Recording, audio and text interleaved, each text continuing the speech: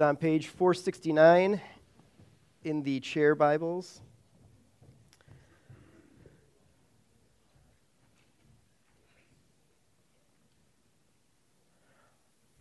I think I kind of start with this almost every time I have the opportunity to be up in front of the church and preach, but in preparing these messages, God has a particular way of worming into my life and making things that I'm reading and preparing to share with you stick out like a sore thumb in my life. And so when I prepare these things, it's difficult work, and I feel for Paul doing this every week, and I just want to communicate that it is a privilege to be up here today, to have put some time into the words that we are going to hear, and to be sharing God's word with you all. So before we really dig into God's word, I would like us to pray one last time together. Father God, this morning I pray that I would rightly handle your word. God, that this wouldn't be spoken in jest or lightly, but God, that your power would be in this place today. God, we know that where your word is opened and where scripture is proclaimed, lives are changed. And so, God, this morning I pray for life change that only you can bring through your word. Father, it is such a joy that we have the Old and New Testament, that we have the ability to hear from you anytime we want. And so, God, we pray this morning as we hear from you from Psalm 42, God, that your presence would be thick in this place, almost palpable. And God, we pray, too, that any words that you would not have shared today, that they would fall out of my mouth. And God, that you would speak this morning, that we are a family who is here and gathered to worship you and to hear from your word, and God, be sent out to do your work in this area and wherever we are planted. And so, God, I pray right now for, again, like the kiddos that we sent out, for open hearts and open ears that we may hear and receive your message this morning. It's in Jesus' name we pray. Amen. Cool. So Psalm 42. This psalm is a tricky one for me. It kind of goes back and forth between, God, I need you, I love you, and where are you, and why are you distant? And it's a bit of a wrestling match. But I'm sure we've all had those days where you get up and you just feel down. Some days you can point to a tough circumstance in your life that makes it very clear of, this is why I'm so down, this is why I'm feeling this way. But sometimes you wake up and you have no idea. It's just one of those days, right? In my life, I'm typically a glass is half full kind of guy. I tend to want to see the best in other people, even in really tricky or difficult situations. But there's days, too, when I also feel like I just can't get anything right. Sometimes those extend into weeks, whether it's with Sarah or my kids or at work or here at church. Oftentimes on those days, I'll kind of put on a happy face, I'll push through the day, and just kind of hope that tomorrow will be better. My hope in those days is that I don't have to deal with hard times again, or even really how I'm feeling inside. So as we read through Psalm 42 this morning, I want you to consider where your hope should be found at all times. Because I'll be honest, this was one of my biggest convictions as I was preparing this message of, Nathan, where is your hope found? And before we read it, I just want to note, though, too, how much I love the Psalms. They're raw and they're emotional, and they're words that can give us great encouragement as we move through our days, but they're also words that almost make you gasp at, whoa, you really wrote that to God? Like, you said that? And in our psalm today, we're going to read a word picture of a wrestling match.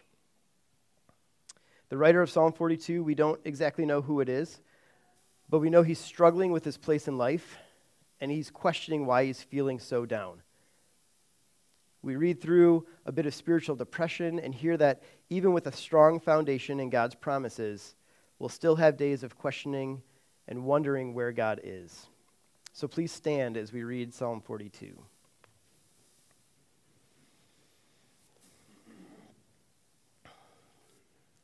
As a deer pants for flowing streams, so pants my soul for you, O God. My soul thirsts for God, for the living God. When shall I come and appear before God? My tears have been my food day and night. Will they say to me all the day long, where is your God? These things I remember as I pour out my soul, how I would go out with the throng and lead them in procession to glad shouts and songs of praise, a multitude keeping festival. Why are you cast down, O my soul? And why are you in turmoil within me? Hope in God, for I shall again praise him, my salvation and my God. My soul is cast down within me. Therefore I remember you from the land of Jordan and of Hermon, from Mount Mizar. Deep calls to deep. At the roar of your waterfalls, all your breakers and your waves have gone over me. By day, the Lord commands his steadfast love, and at night, his song is with me, a prayer to God of my life. I say to God, my rock, why have you forgotten me? Why do I go on mourning because of the oppression of the enemy? As with a deadly wound in my bones, my adversaries taunt me. Will they say to me all the day long, where is your God? Why are you cast down, O my soul? Why are you in turmoil within me? Hope in God, for I shall again praise him, my salvation and my God. This is the word of the Lord. Go ahead and have a seat. So, even just looking at the title for a minute, the title of this is, Why Are You Cast Down, O My Soul? The writer we know is struggling physically, but he's also struggling with the why. He knows he's down, he's depressed, but cannot for anything figure out why. Why am I feeling this way? And even in the title, before we go much deeper, we see that the psalmist is not just staying in bed all day, even though he feels down. He's not streaming Netflix or eating his way out of it. In this chapter, we see a human who is hurting and turning to God. So often it's my inclination in those times of hurt and of spiritual depression to turn from God. Because in those times, it's so easy for me to trick myself in saying, well, obviously God doesn't care about me, because why would I be feeling this way if a loving God cares for me? So I quickly can turn away instead of turning towards. But as we dig into this psalm, we see a person who is solidly rooted in God and struggling. As a thirsty deer seeks a water source, that's how much I need you, Father. Even a deer understands that water is life and necessary. A deer can't survive long without water. In fact, living things can't survive long without water. But so often we're focused on getting the things of this world, that water itself, the physical water, panting for the things of this world, and neglecting to seek for the creator of the water and the creator of life. We can become so fixated on things like saving for retirement, on getting that next bigger, better, you fill in the blank, and all the while we keep God tucked away nice and neat on the shelf until things get bad and we feel like we need him. Does your soul thirst for God? Do you desire that which only he can provide? Do you more often find yourself seeking the bigger, better of the world? Or do you find yourself seeking to find contentment in what you have and joy in what God provides every day for us? I'll venture to guess that not many of us in here really struggle to meet basic needs. And I'm not talking about the newest iPhone or the nicest car or being able to eat out at the nicest restaurants. What I'm referring to here is basic shelter, clothes, food. For the most part, for us in this room, we are a people who can afford some luxuries. We complain when our power goes out for a couple of hours one day, and we don't think about people that live in countries that only get power for a couple of hours each week. In all, we can get caught up in maintaining all of it, and all that stuff, and all the things that we accumulate. And it's easy to become consumed by consumable products, isn't it? There's days that I'll read Scripture, check it off my list, go about my day, and not reflect on what I read one time because I'm too busy keeping up with the stuff I have to keep up with. I have become complacent in my Christianity. A couple of weeks ago at camp, I had the privilege of preaching on the last chapter in 2 Timothy. We walked through in 10 weeks 1st and 2 Timothy at camp on Sunday nights, and I found this line that really resonated with me then, and as I was preparing this message, it's been resonating with me in the last couple of weeks. And the line says simply this: God reigns, His kingdom has dawned, we take heart, remember the gospel, and get to work. That was my conviction this week. As I'm reading this psalmist who has been removed from his home, who is in poor conditions, who is spiritually depressed and still calling out to God, take heart, remember the gospel, and get to work. I was also convicted because I sit here today with information at my fingertips. You can look anything up in a matter of seconds today, right? We have the Old and New Testament revealed to us, God's full revelation. And still, sometimes, I feel as outcast and spiritually detached as this psalmist does as he's writing about being in captivity. He's been taunted for his beliefs in God, and he is physically oppressed by the enemy. And now, I can't really relate with the psalmist's surroundings or setting or circumstances because I've never been taken captive physically. But I can relate to his spiritual captivity. You see, it doesn't matter rich or poor. It doesn't matter haves or have-nots, Democrats or Republicans, young or old. When we look around, either in this room or at work or at school or in the supermarket or at Walmart or Target, whatever you prefer, we see fallen, sinful people who, left on our own devices, will fall short of the glory of God. In one of the commentaries that Paul sent me, as I was reading other much smarter people than me's takes on this passage, there was an author of a commentary whose name I don't know because it wasn't in this sheet, so I apologize for that. But he laid out some causes of spiritual depression that I want to share this morning. I'm going to read through 4 headings of what he shares, and then we'll kind of go back and unpack those a little bit. So according to this particular commentary, these are 4 causes of spiritual depression. Number 1 is a forced absence from the temple of God where God is worshipped. Number 2 is the taunts of unbelievers. Number 3 is memories of better days. And number 4 is the overwhelming trial of life. So we're going to look at the forced absence from the temple of God where God is worshipped. Now, not knowing who the psalmist here is not a big issue because the psalmist lets us know what his big issue is, and that was being cut off from God's temple. We've all felt distant from God, feeling like no matter what we do, it's just not enough. No matter how much we read, it doesn't sink in. No matter how much we serve, it doesn't fulfill. We felt far from God.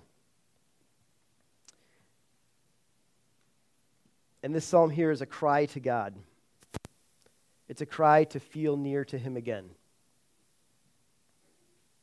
It's important to gather on Sunday mornings.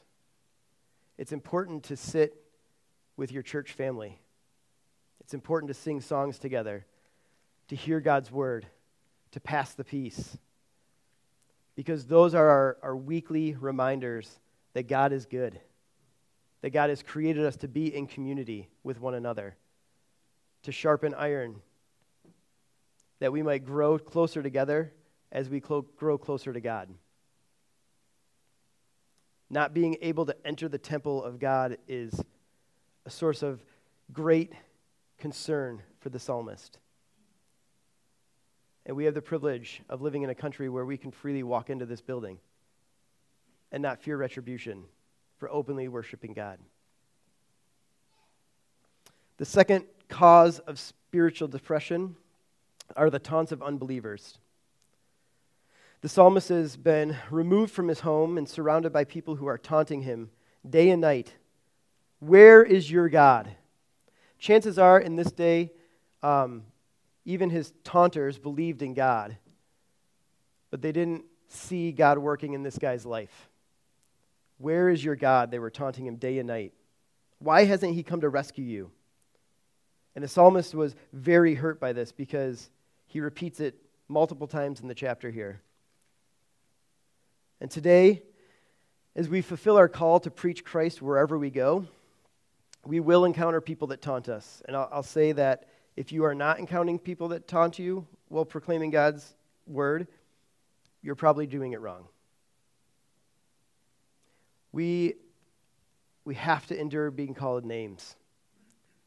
Being asked, how can you believe in a God? We're self-sufficient. We can do it all. Just make more money. Just buy that bigger car. Just get that faster phone. Just get that fifth bedroom for your house. Why do you need to rely outside of yourself? And in those times that we are being taunted, we need to cling firmly to the rock that is Christ and not waver in our convictions. The third cause would be memories of better days. In verse 4, we read, "These things I remember." So this is a psalmist reflecting back on a previous time in his life. "As I pour out my soul, how I would go with the throng and lead them in procession to the house of God, with glad shouts and songs of praise, a multitude keeping festival." So this writer had some sort of role in leading God's people in worship of him. And he's looking back at that time. I'm sure if you're over maybe 20 years old in this room, you've all said the phrase, "back in the day," right? Remember when? You get that feeling that your current situation is maybe not great, or your current situation maybe isn't what you expected it to be. And remembering the past when feeling down can be a healthy thing. It can be healthy to look back and say, look how God has moved in my life. Look what he brought me from and what he brought me to. And to reflect on that and say, surely God will move again. It's maybe not so healthy to look back in the day sense of, oh, if only I could. Why isn't life like it was back in 1997? Right, Pat?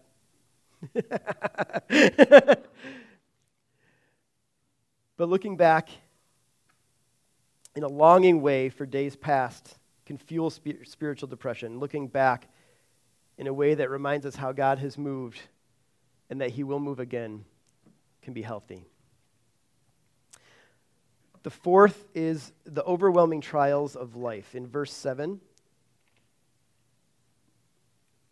it says, "Deep calls out to deep, and the roar of your waterfalls, all your breakers and your waves have gone over me."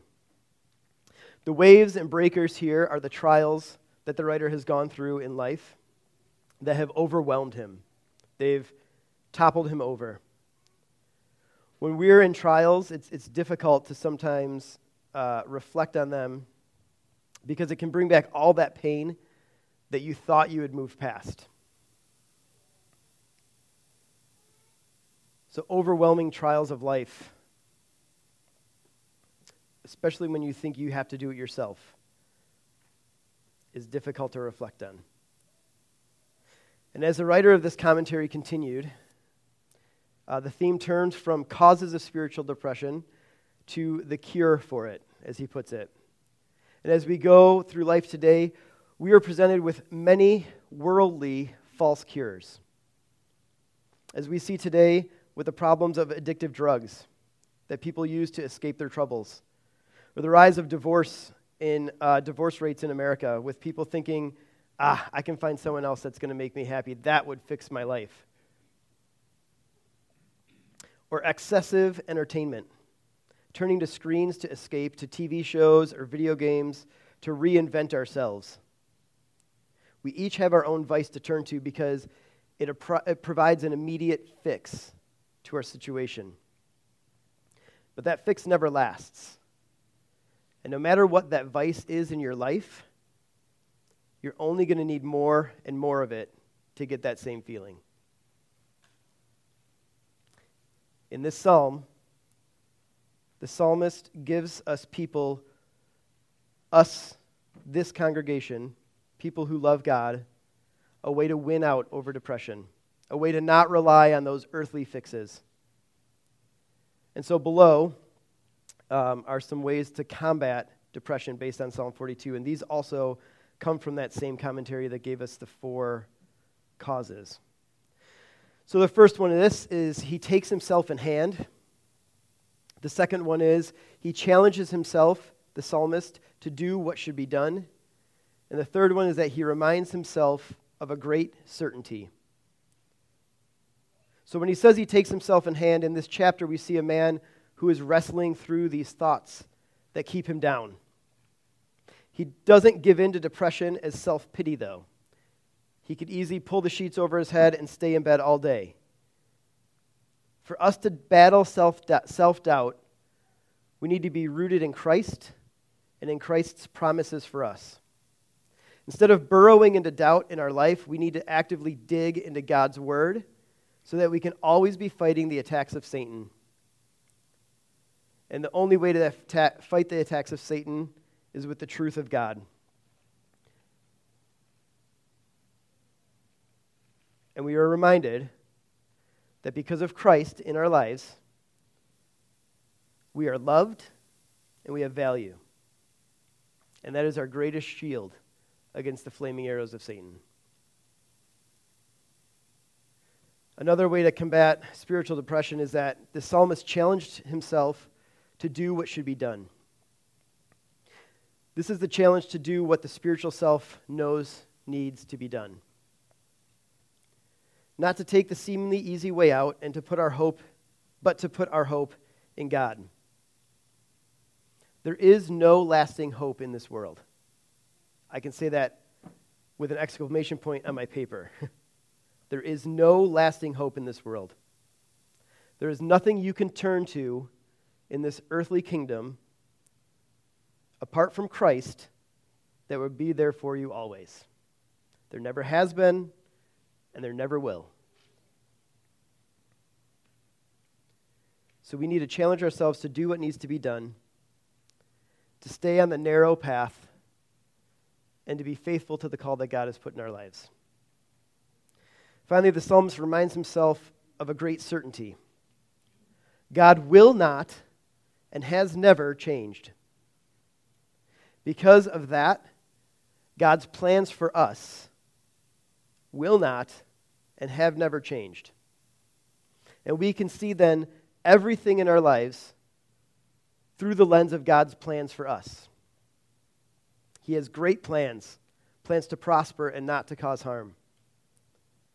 And that should see how we see the past, no longer as the good old days that we've lost, but now the past becomes the good old days that are just a little foretaste of eternity. Those good old days are a glimpse of what it will be like to be in heaven. When we remind ourselves of who God is and who He's created us to be, it gives us a great confidence that we can go into each day because God is with us. There's nothing we have that can heal us. There's nothing we can gather or accumulate, no friendship, no relationship that can heal us. But in this chapter, we see the psalmist turning his downcast face up towards God, the one and true source of joy and hope in our lives. This psalm lays out our general struggle between doing God's will in our lives and fighting the sin that can easily overcome us.